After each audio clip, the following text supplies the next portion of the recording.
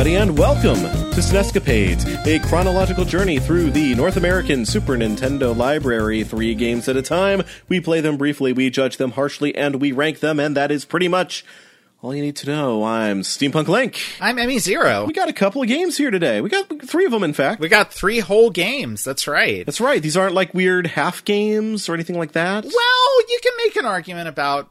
We'll get there. We'll get there real darn quick, actually. We'll get there very quickly, yes. 3 different games made by different people in different places. They are probably going to elicit at least somewhat different reactions from us. So, what have we got today? In the hopper today, we have got David Crane's Amazing Tennis, Desert Strike: Return to the Gulf, and Final Fantasy Mystic Quest. All right, folks. Well, we are still deep in the month of October. We're going to be there for a little while longer yet. And what do you say we just jump right into this and let's talk some tennis? Yeah, it's time for Talking Tennis.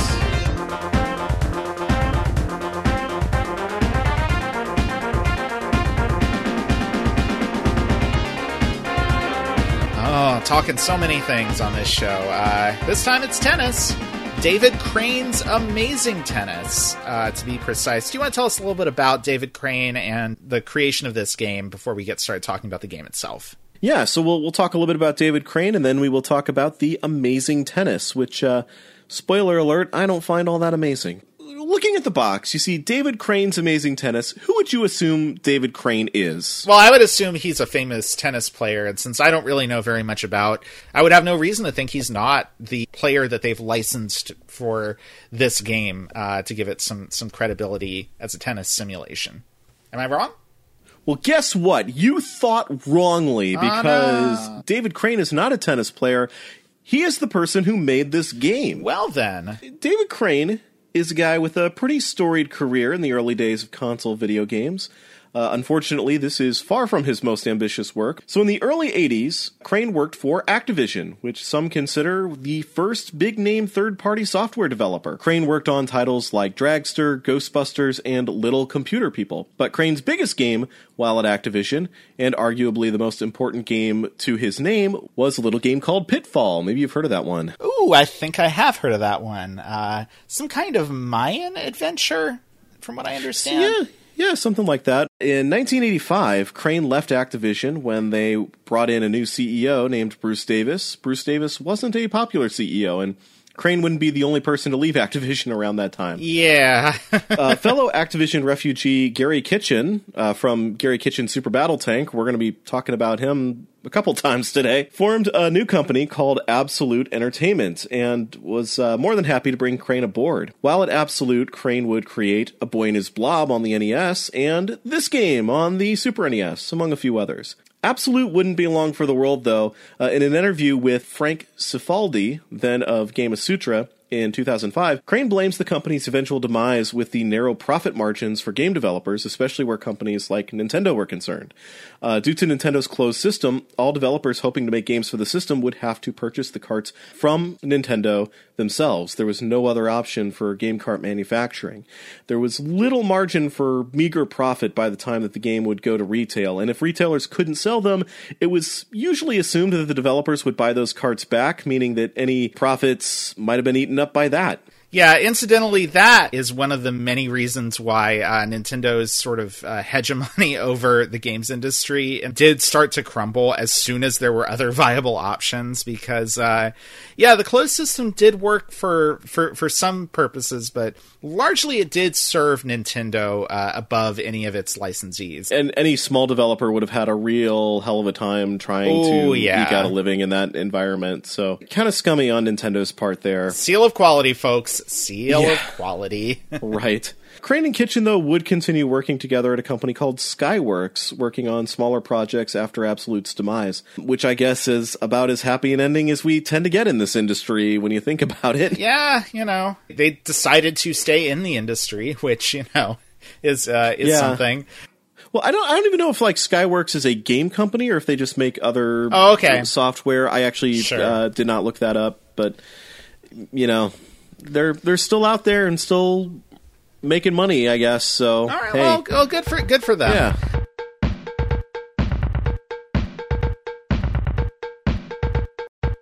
Yeah, you alluded to this earlier, but I also do not think this is a good game. I would not say I think this is a good game. I wouldn't say it's a good game either. The game is very limited, first of all. There's really only the options to do 1-player or 2-player, and that's kind of it, really. I mean, there's like a couple other things, like you can change the court type that you're on. Yes. Which I think is probably a pretty standard option for a tennis game to have. Mm-hmm. Yeah, I guess that more or less is it. There's not a ton to say about this one. You can play against an opponent that's either computer controlled or that's another human. There's a small handful of other players that you can play against, but the first player, I believe, is always playing as the same character, which is also really weird for a sports game of this vintage. I mean, even Super Bowling at least let you select between a boy or a girl. Right, yeah. This game gives you nothing, and this is especially disappointing for a sport that historically has been one of the few sports that people will pay to watch women play. To completely leave them out here sucks. And if you look at this in comparison to Super Tennis, that had a whole roster of male and female players you could choose, characters you could choose. This game, I think, tries to have a very cinematic style of presentation. You know, the camera angle is positioned right behind the court so that you have like a full-on view from the back of your tennis player all the way to the other side where the other player is. This game does like kind of slow motion replays. The animation, I think, is good. There's a lot of detail on the movement of these big sprites, and the Mode 7 effect is used pretty effectively to give some depth to the playfield. But I also think that choice of perspective really limits the gameplay in a pretty bad way. Yeah, if you're the player that's right in front of the camera, you don't even get to see the entire width of the court on your side. So it's possible for the ball to fly in a direction, leaving you completely off camera to, try and run after it. I think that they really wanted this to be sort of like the realistic tennis game. Yeah. I feel like especially games of this vintage, when there was sort of this push for realism, it often came at the expense of intuitive play mechanics, and in this case, it came at the expense of options as well. Yeah, the controls in this are, I found very hard to really get a handle on. There's a few different kinds of swings you can do, and it's honestly, there's enough granularity in how you can perform those swings that I frankly found it pretty hard to even serve the ball in this game reliably. Oh, yeah. There was just so much delay on everything that I think was supposed to increase the feel of like realism.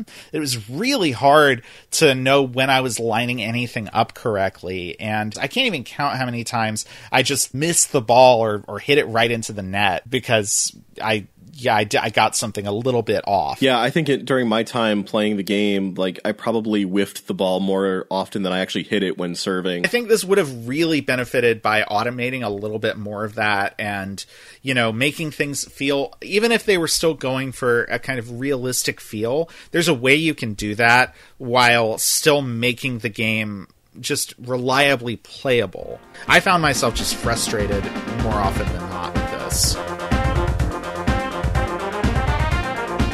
Another thing that I really don't like about this game for the purposes of talking about it on this podcast is that there is no music that plays during the gameplay, so the soundtrack is completely limited, which means if I need too many music breaks during this segment, I'm going to have to use the same piece of music, and I hate doing that. It's talking about sound. The sound effects in this game are good. There's some voice samples, there's some good ball hitting the racket sounds, all of that stuff is good, but it's just really not enough. Everything in this feels like kind of weirdly cold and barren, which is funny because it's a very bright and colorful game. Really, the only nice things I can say about the game are that the sound effects are really good, like you were saying. When you hit the ball against the back wall, it really sounds like a tennis ball hitting like a chain link fence. It's very impressive. That and the one character that you have to play as, if you're player one, has a very great jacket, and I want that jacket. It is a good jacket. It is some peak early 90s sports fashion, for sure. It's like a white windbreaker jacket that just looks like purple paint just hit you in the shoulder and just splattered down across your body. It's just really cool looking, and yep. I need to find that windbreaker. Find it. Steal it. Yes. Make it yours. I was thinking about this earlier today too, and this is speculation on my part here, but you've got him putting his name on this game. Gary Kitchen put his name on Super Battletank, even though these were not necessarily household names. Having been former Activision employees back in the Atari era when Activision wasn't allowing their employees to put their names on their games and weren't allowing for credits of any kind out of fear that headhunters from other companies would swoop in and pick them up, that maybe like now free from Activision, they were just like, yeah, we're doing things differently. The people who make our games, they get their names right on the box. We're not even dealing with credits. You just have it right on the box. There you go. With that mindset, it makes more sense why somebody like Gary Kitchen would have his name prominently featured in the title of the game, Gary Kitchen Super Battletank. So people should get credited for their work, even when the work is, not that great, like David Crane's Amazing Tennis. Yeah, so. Well, I mean, really, like in a better world, David Crane would have had his name on Pitfall, and he would be known for that. Sure, yeah, absolutely. Because again, that was an absolutely noteworthy game back in the day. Yeah, most definitely. With all of that out of the way, then should we head over to the list and see where this one goes? Yeah, let's serve it over the net. Right onto the list, wherever it's going to go. So we've got Super Tennis at number 54. And I don't think this game touches that one. No, sir. I don't think so at all. I think we should look much, much lower on the list than that. In fact, I would say we probably want to go below Gary Kitchen's Super Battletank, War in the Gulf. It's so funny. I was at number 76. I was absolutely thinking the same thing of like comparing these two, even though they have nothing in common, just because they're both the absolute games. Yeah, right. But yeah, no, I completely agree. I think Gary Kitchen's Super Battletank is doing what it's trying to accomplish way better than this game is. It's a little trickier for me to figure out exactly where I would place this one. Mm-hmm. Maybe somewhere around George Foreman's KO Boxing at number 81. Yeah, George Foreman's KO Boxing was pretty awful. I mean, at the very least, like, David Crane's Amazing Tennis looks better than George Foreman's boxing. George Foreman's boxing is just like It's a really ugly game. It's like somebody who's never known joy decided to remake Punch-Out. Yeah, I was going to say, like, it's a really that one. Dark and dour-looking game. It certainly looks better than that. George Foreman's KO Boxing was probably more functional as a game, but it also wasn't very fun either. I mean, Super Tennis didn't let me pause the game and hit a button to insta-win. Yeah, that's true. That was actually a good thing in George Foreman's case. Okay, so I was thinking like it's tough to decide if this goes above or below George Foreman's KO Boxing. I would say Home Alone 2 is definitely the ceiling for this. I think Home Alone 2 is a better game. Yeah, I agree. But looking below at number 82 with Space Football 1-on-1, I'm almost willing to give that one the edge over Amazing Tennis, to be honest with you. I agree. I think I just found Space Football 1-on-1 more interesting at the very least. Even though it was sort of like really strange to look at and hard to figure out what was going on, I kind of wanted to put a little bit more energy into figuring that one out than I really did with this game. It's certainly more ambitious, if nothing else. So yeah, I would say probably I would give the edge to Space Football over Amazing Tennis as well. Yeah, so that would put us down at number 83, where we've got Thunder Spirits right now. And right below that, we've got WWF Super WrestleMania, which I still find, like, incoherent. So I would say that that's the floor. This is a better game than WWF Super WrestleMania, for sure. I have to admit, I don't really remember Thunder Spirits all that well at this point. Neither do I. I know it was a shooter. That's all I remember. Was that a helicopter shooter? Wow, that's embarrassing. That I don't actually remember what this game was that we placed really low on the list. I mean, like, is it that embarrassing, or is it just sort of testament to how many of these stupid games are on the freaking system at this point? Yeah, probably I would feel comfortable at the very least putting this one right above WWF Super WrestleMania, because I can say for sure that I don't think that David Crane's Amazing Tennis is a worse game than that.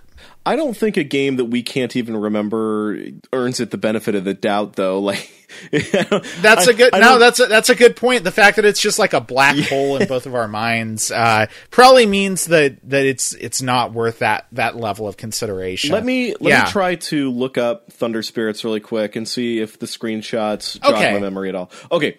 This was the one that came out on the Genesis first and was like mostly known as a Genesis shooter.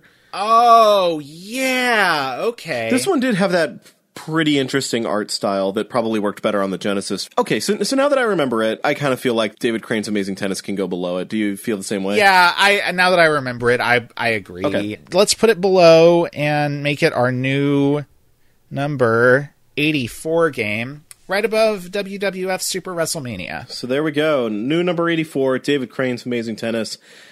Not all that amazing. Again, David Crane should be known better for, things like A Boy and His Blob and Pitfall. Everybody has off days. Instead of just saying, oh, that David Crane sure made a bad game, let's reflect on the good instead. That's what I choose to do. Yeah, I think that's a good policy. And so what do you say we move on and let's go overseas. Let's return to the Gulf for a little bit of Desert Strike. Yeah. So, oh no, I hear the politics alarm going off already. Oh no, the baby, it's crying.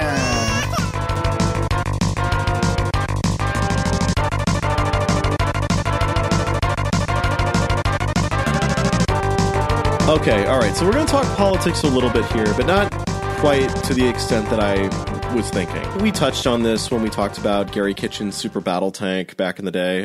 Again, that one just keeps coming up today. So the other day, I went down to my local retro shop. I've got a nice little store that specializes in retro things, and they have a lot of, I think they call it new old stock or old new stock. Things that basically, are unopened but are quite old. And they've got a lot of trading cards there.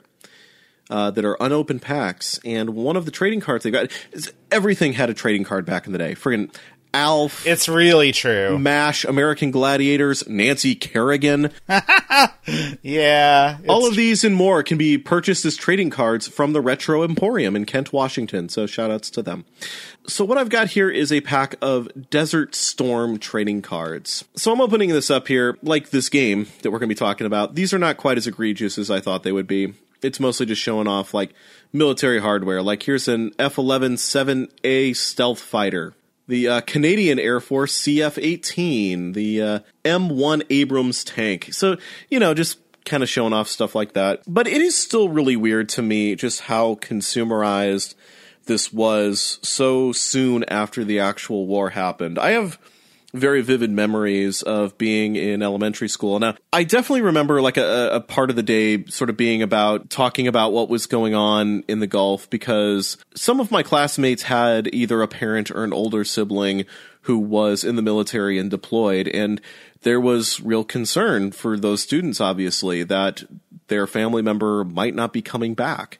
To my knowledge, all of them did, thankfully. This was something that weighed heavily on a lot of kids' minds. This was something that was very personal to a lot of people.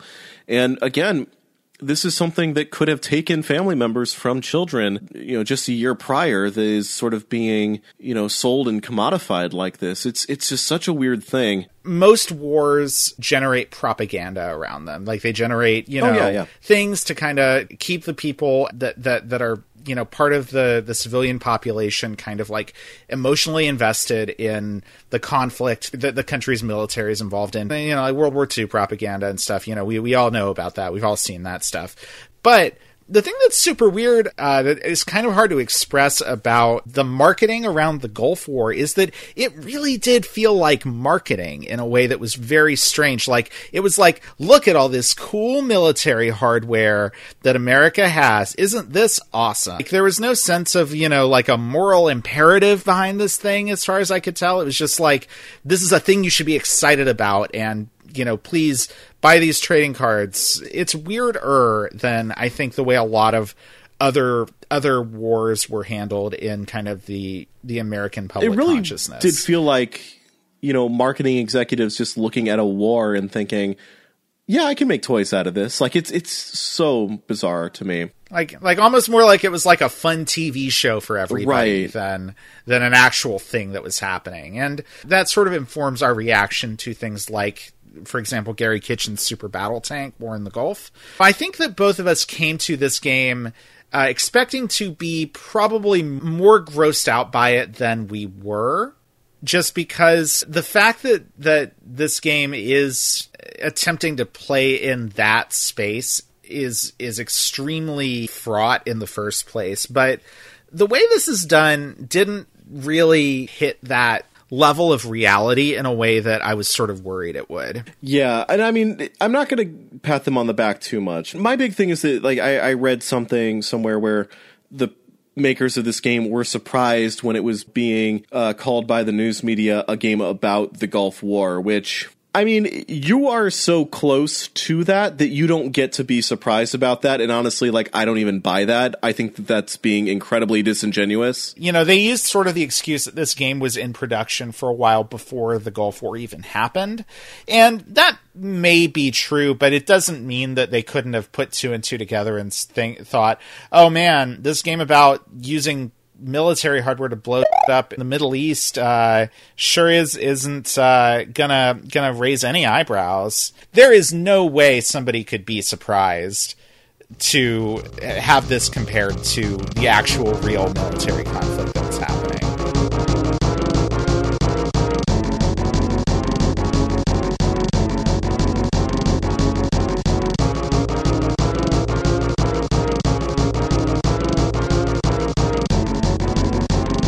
But anyway, so we will leave the politics behind for now, because really what the game is trying to do is instead of actually claiming to be a specific battle or engagement in the actual Gulf War, this is returning to the Gulf after a apparently Saturday morning cartoon villain takes over an Arab emirate with aspirations to start World War III. So, again, you know, like, I appreciate that they were trying to sidestep the thing. I still think, you know, again, when you're close enough that you don't get to be surprised when people make those connections, but I am happy that they weren't actually doing that. It does make this somewhat easier to take. I mean, it feels more like kind of the general grossness that I feel whenever I play like a Tom Clancy game or something, rather than like if I was playing like an America's Army game, which I ain't touching those. No, yeah, me neither. But you know, like, Tom Clancy is a really good comparison to make here, because it's sort of taking a recent military engagement and sort of fictionalizing it in a way to make it a little bit more palatable and to make the villains much more clear, you know, to make everything much less ambiguous than actual war tends to be a lot of the time. Yeah, that's as far as I'm going to go here. So you can turn off the turn off that politics alarm now. We're done. Oh God, I hope that wasn't playing this whole No. time. That thing, that would be rough. Wow, that's good. That's good. So you want to talk about the production of this one before we talk about the game? It's kind of an interesting background, actually. Yeah, it is. So the Strike series, of which this is the first, comes to us courtesy of EA and was created by Mike Posehn, or maybe Posehn? No, I think it's Posehn. Mike first joined EA in 1984 when the company was interested in a project that Mike had been working on with a small company of his own that he founded in 1977. It was early days for consumer PCs, and Mike had this idea of creating a personal information management program for those early PCs. And EA saw this and kind of felt like this could maybe be their answer to the print software that was being released by Broderbund and was very successful. They thought that, you know, maybe they could get into the PC software market and make a killing the same way Broderbund had. Unfortunately, that didn't happen. EA did not see the success that they were hoping for with the product. Posehn was let go, but it wouldn't be the end of his involvement with the company. He started working on a program for the Amiga called Deluxe Video, which scored him a publishing deal with EA. And post Video Deluxe, Posehn had been in talks to develop a flight simulator for IBM, simply called Fly, but if you'll pardon the pun, it never got off the ground. Still eager to make something of the idea, he spoke with Trip Hawkins over at EA, and if you listen to our episode where we talked about John Madden football, you might remember Trip Hawkins. From that conversation, Trip actually started giving him the idea of revolving the game around a helicopter, referencing games like Choplifter. Apparently, that resonated with Mike, because a few years later, we get Desert Strike. So, Posen actually wasn't a huge fan of video games when he was making this. He felt that they were too linear. He wanted to make something more akin to a sandbox. Originally, Posen wanted to actually give the player a lot more freedom to screw things up. And EA kind of reined in a little bit of that. And I think that the back and forth on that actually works. I think that Posen got his way enough that the game does feel very open-ended without feeling so open-ended that I feel like I can just be completely lost with the game. I think that there actually is a good balance here between something that's sort of very pick up and play and approachable, and also something that has a little bit more depth and a little bit more room for you to be sort of freewheeling with the setup. We should talk about what this game actually is, because it's maybe a little different than it might sound if you just say, oh yeah, it's a helicopter game where you blow stuff up in the Middle East. This game is sort of like an early open world action game. You have a series of objectives in a open play field that you can explore at your leisure in your helicopter. There's 4 scenarios in the game, and the first one has 4 objectives. Blow up some radio towers, blow up an airfield, blow up a base, right? Something like that, yeah. And also find a secret agent that is trapped behind enemy lines and rescue him. Your helicopter has limited ammunition and fuel, and you can pick up more at various points around the map. You can also, as sort of a side activity, rescue additional soldiers that are trapped behind enemy lines. Basically, as long as you end up accomplishing these objectives, you're good. So you do have that freedom, which is sort of unusual for a game of this time period, to kind of approach this stuff however you want. And the helicopter that you're flying has a few different weapons. It's got a gun, it's got a missile, and it kind of has a bit of momentum when it moves. So you can hover in place and move with sort of essentially like tank controls, where you press left or right to sort of spin and up and down to move forward and back in whatever relative direction you're facing. But overall, it's pretty maneuverable. So, and actually, on the subject of the game's controls, there's actually several control options, and this is another area where Posen and EA had some back and forth that ultimately ended in this sort of compromise. You can change the control scheme so that it isn't the almost Resident Evil-like tank controls. And also, just in case we didn't make it clear, the game does take place from a top-down, sort of isometric perspective. I think it's sort of isometric, yeah. Yeah, I actually need to learn those terms better, because I just found out recently that isometric doesn't quite mean what I thought it did. Okay. You can either do the sort of tank controls, you can do the tank controls without the momentum, or you can just do controls where up means you're going up, right means you're going right, from your perspective as the player, which, I think, again, a lot of people online, when I was reading some facts on this game, seem to prefer just the straight up is up, left is left kind of control scheme. But I think it's really cool that they added those as options. And I think it's, again, a time where I'm glad that Posen got reined in a little bit, and that compromise was made so that people can kind of select how they want to play.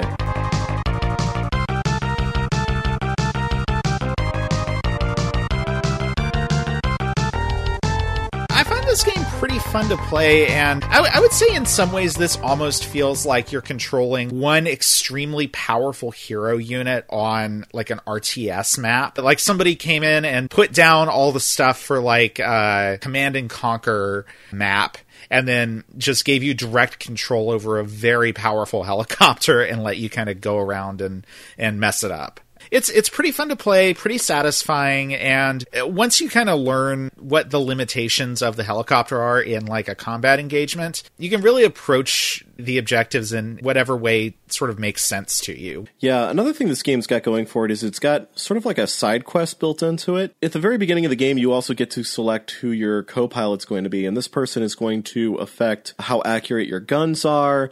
It's also going to affect how fast the winch, that is to say the ladder that deploys to pick up either POWs or consumable items like fuel and things like that. It's a kind of a neat mechanic that, you've got these different people to choose from, so you can kind of decide what's more important to you. There is one person who's pretty much good at everything, but he is missing behind enemy lines somewhere as you start the game. So if you find him and rescue him, you'll have him available to you later on, and you can use this kind of super co-pilot who's going to, increase the accuracy of your weapons and help you pick up things and people faster. That's really cool. Despite what this game is about being somewhat unsavory, I think this is a really strong game, and this started out as a Genesis game. I can see why this was ported over to the Super NES as quickly as it was. This was ported to just about everything, really. This was a big success, yeah. Yeah, no, this is a good game, and I see also why this kind of launched a series, because you can definitely see things here that you would want to build on, and this is a formula that you could repeat in different settings and add more stuff to. There's things about it that, like, so kind of like actually what we were talking about with David Crane's Amazing Tennis. No background music during the actual gameplay here, which, you know, I know isn't actually that uncommon for self-directed open world games, but it does kind of get a little grating eventually, I think, given that these levels can take, you know, upwards of half an hour to complete, despite the fact that this is a pretty open-ended game. Ultimately, I do feel like you're kind of just doing variations of the same thing, and frankly, not that different of maps for any of the levels over and over again. So I think it's a strong concept for a game, but I think it maybe is actually a little more limited in scope than it first appears. I don't think I've got too much else to say about this one, do you? I like the graphics. I like how there's a slightly toy or like model look to the helicopter that I think is pretty neat. I don't really have anything else to say about it either. So I guess we should go ahead and look over at the list and see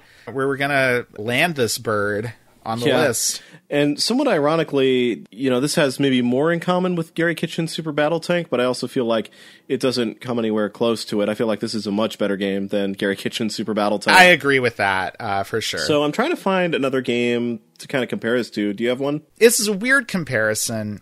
And I think probably this game could go down from here, but I almost feel like Populous is a good comparison for this. Populous, let's see. That's all the way up at 35. Wow. I don't know that I think this game is anywhere near as good as that, but I do think that that's a decent place to start a conversation about it, because I feel like that's also a game where it introduces some very new concepts that I haven't really seen on this system before, certainly.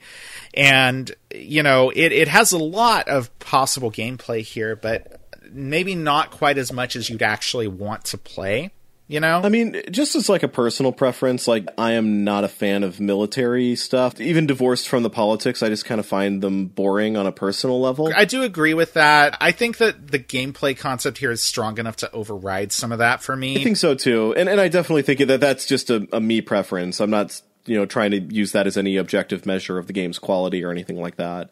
I don't know. I mean, actually, you know, because now that you mention it, I do think that maybe I would probably play this again before playing Super Smash TV again, because as interesting as that game was, on the Super Nintendo, it's pretty lacking. Yeah, I mean, that's the other thing, is that I also think that Desert Strike actually works well as a Super Nintendo game, which you didn't really talk about that much, but I think it is well suited to this controller. It works on this system, you know, pretty effectively. Yeah, I think I would feel good about putting it right below Populous. How do you feel about that? Yeah, I think that's good. Kind of didn't expect before I started talking for it to go this high.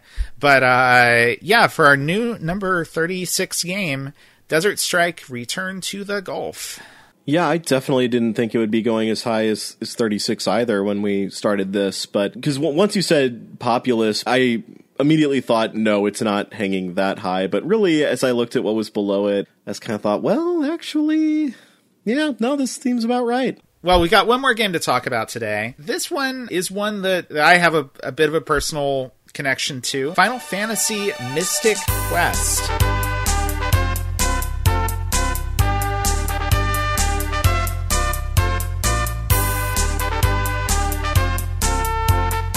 So I don't have quite as much history on this game as I did the other two. Basically, what we are looking at here is the game that America got instead of Final Fantasy V, which I guess would have been Final Fantasy III had we actually gotten it over here, but we didn't. Squaresoft was doing pretty well with the Final Fantasy brand, especially in Japan, where those games were selling like hotcakes.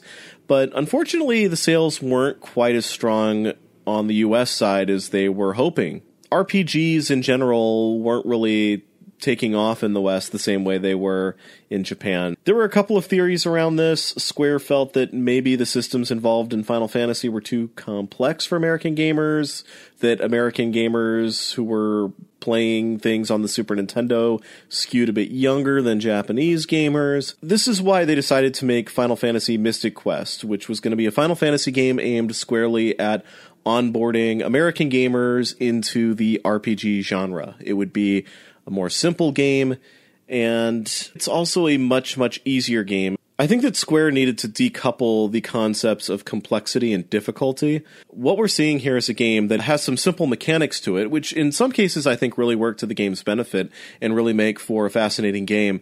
But you also have a game that is not challenging at all. It is incredibly easy, almost to the point where a lot of the tedium that they try to remove from the game by way of making it less complex just gets added right back in by the fact that the game just becomes an exercise in pressing the attack button over and over again to defeat the enemies until they're gone, and then proceeding. One of the things that's very different about this game versus any kind of traditional Final Fantasy game, there's no random encounters in this. All monsters are visible in dungeons, and they don't even move. They're just stationary. This is, in some ways, pretty useful because it means you're not just getting into a random encounter every 5 steps, without kind of knowing exactly when one's going to hit. But it also means that clearing out an area of monsters is really just sort of like checking boxes, especially since, like you said, there's not a lot of challenge at all to the combat in this. Monsters do have various strengths and weaknesses to different weapons that you can have, but for the most part, that just doesn't matter.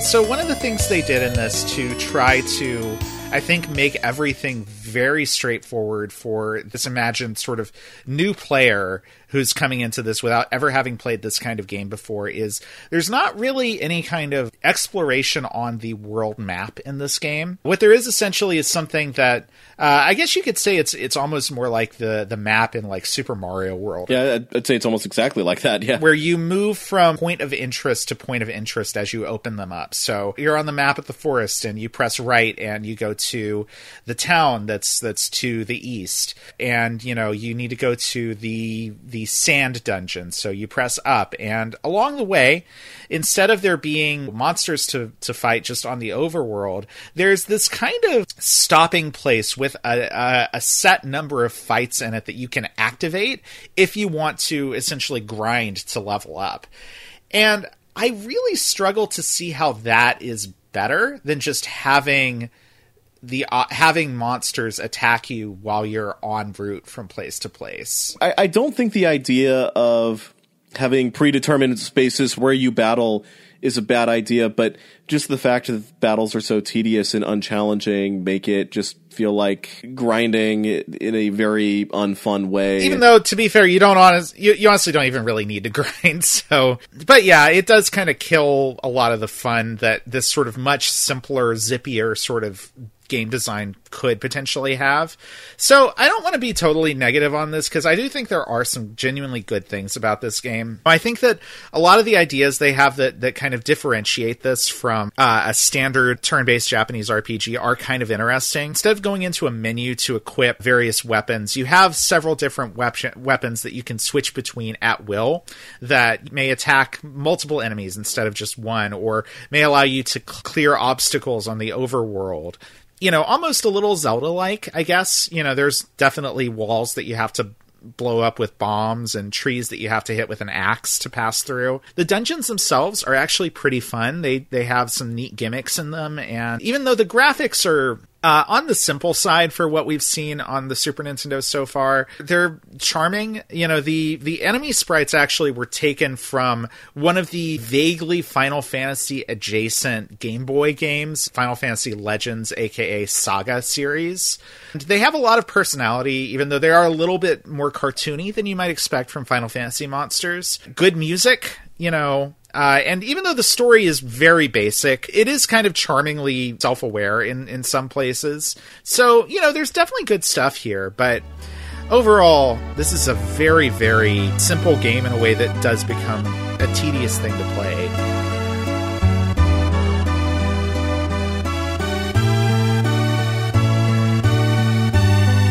It's also a pretty slight game from what I've read. Casual playthroughs of this game clock in at under 20 hours, and even completionist runs don't hit the 20-hour mark. So for a Final Fantasy game, it's very short. I don't have a problem with that so much. I do respect that they were trying to make something that would be more approachable, and I think in some ways it's a success, but I just wish that they didn't mistake more approachable for making it just so easy to the point that, you know, it almost bores one to tears. You had kind of an interesting observation about this, actually. We were talking about it before, about kind of, you know, what this game feels like it's in line with. This one sort of reminds me, like certain aspects of it remind me of the Ys games and make it feel like it's of a kind with Ys 3 and Lagoon, which we've already played for the show. They all feel like they're kind of trying to do Ys by way of another game franchise. Like, yeah, Ys 3 kind of feels like Ys by way of Castlevania, and Lagoon feels like Ys by way of Legend of Zelda, and this feels like, I mean, obviously, Ys by way of Final Fantasy. The reason I say that is because, you know, you've got, like, the set armor and things like that you're on a pretty straight upgrade path, and there's only a few of them. There's a rhythm to this kind of game that's sort of bouncing between towns and dungeons with very little in between, and kind of this feel of like kind of a smooth curve of constantly getting stronger. Yeah. There's also the fact that you can save anytime you want. Like, that actually feels right to me as far as what kind of game to really compare this to when trying to describe this to somebody.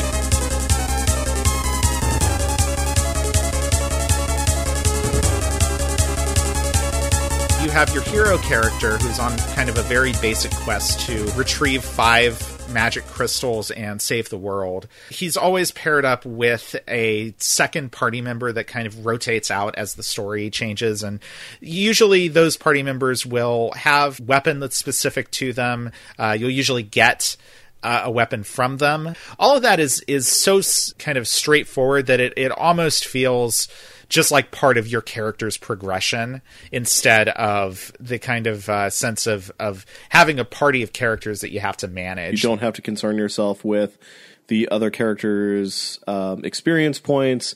You don't have to concern yourself with even controlling the other character if you don't want to. You can set them to be automatically controlled if you want. I did like that you can kind of switch that on the fly. You can switch between auto and manual controlled characters. You can switch your weapon on the fly too, just with the press of a button. Again, you know, some really neat stuff that keeps you from needing to go into menus to micromanage every little thing, or, you know, to have to manage things that you will use a lot. I appreciate that, and I really like what this game was trying to go for. Really, I think it all just comes down to the battle system. It's all too easy, and if they had found a good balance of keeping things simple while still making the game engaging and challenging, I think this could have really stood out as another great RPG on the system. As it is, you know, I think a lot of people tend to regard this as sort of like the bad Final Fantasy, or the not actually Final Fantasy that's sort of the bad one on the SNES, and I think that's a little bit harsh, but I definitely see where people are coming from. It's gotten nowhere near the appeal of the other 2 Final Fantasy games on the system. I mentioned that I had a little bit of a personal connection to this game, and that is because this was the very first RPG I ever played. I had a friend who had a Super Nintendo and I didn't have one. He brought this game over, and one of my strongest memories, actually, from my first sort of experiences with the Super Nintendo is him asking me to put in my name at the start of the game, and then seeing that name pop up as the name of the character you play as, and thinking that was super cool, which is kind of a silly thing to say now, but hey, I was like 7 years old or something. So, you know, but the point is, I kind of was this theoretical person who was completely new to this type of game, and I had a great time with this. I had never played one of these before, and I was very young, so the simplicity of it didn't really bother me at all. And thinking back on it now, the only things I really remember particularly well from my time playing this game are, you know, kind of the experience of going through the dungeons, you know, some of the music and the visuals. I don't really remember anything about the experience of like these battles or playing the game at all, beyond just the fact that I was there doing this and it was cool. And I think that makes sense because there's not really much to remember about how this game actually plays. I feel like this in some ways did its job for me because it taught me that there was this type of game that I'd never heard of before, that I really clicked with. I don't know if I would have had a lot of fondness for this if I had played other games first or if I'd been a little bit older. But hey, in the case of me, this game hit its mark exactly the way that I guess it was supposed to.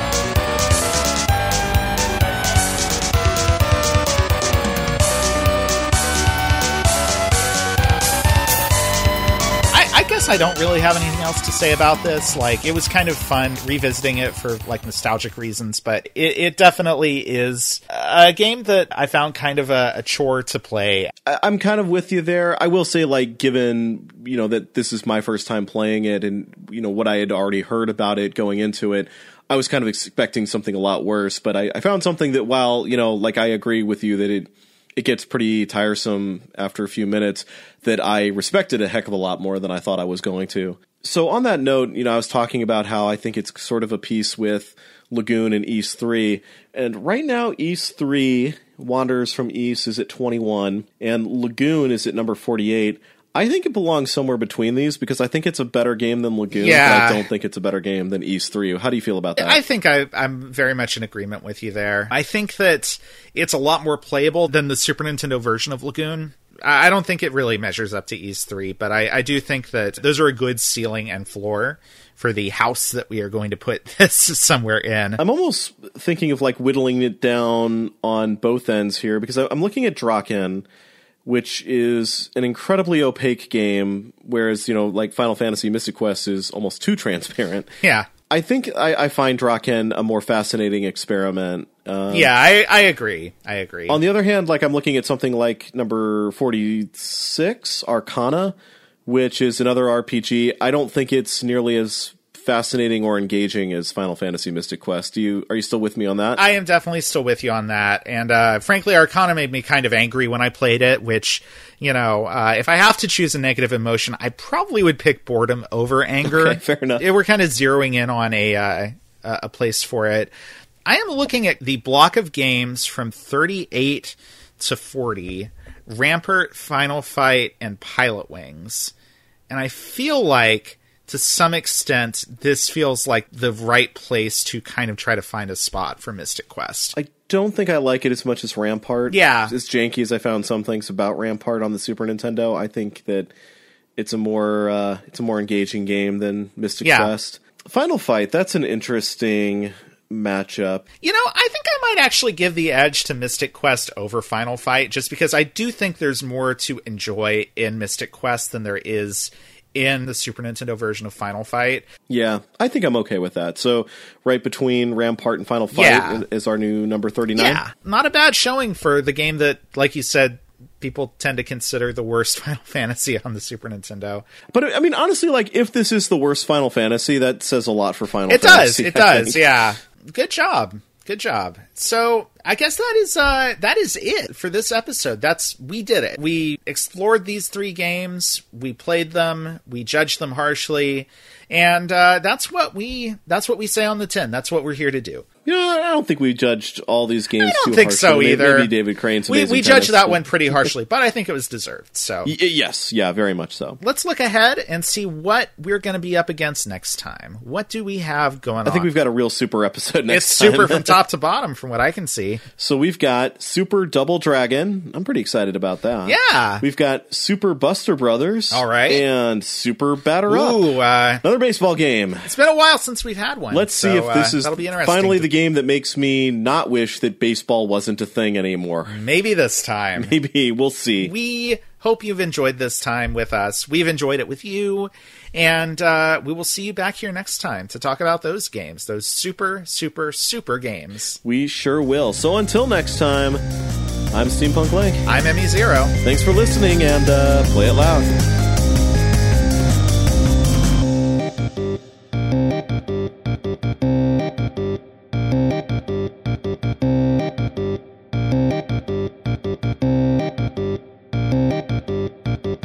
Our intro-outro song is How Now Brown Cow by TechnoAxe, who very generously offers a ton of great music for free and royalty-free at technoaxe.com. That's TEKNOAXE.com. I got another train coming. Oh my god. How... That's like... It's like the fifth or sixth third train, one in 10 minutes. Yeah, this is insane. One other thing I did want to mention is that, because we do have, Gary Crane's name right on the box. David Crane. I was thinking about... Oh, sorry, David Crane. Did I say Gary Crane? Kind of the fusion. The Dragon Ball Z fusion of David Crane and Gary Kitchen. That's what we had there. The Megazord of Absolute Entertainment employees.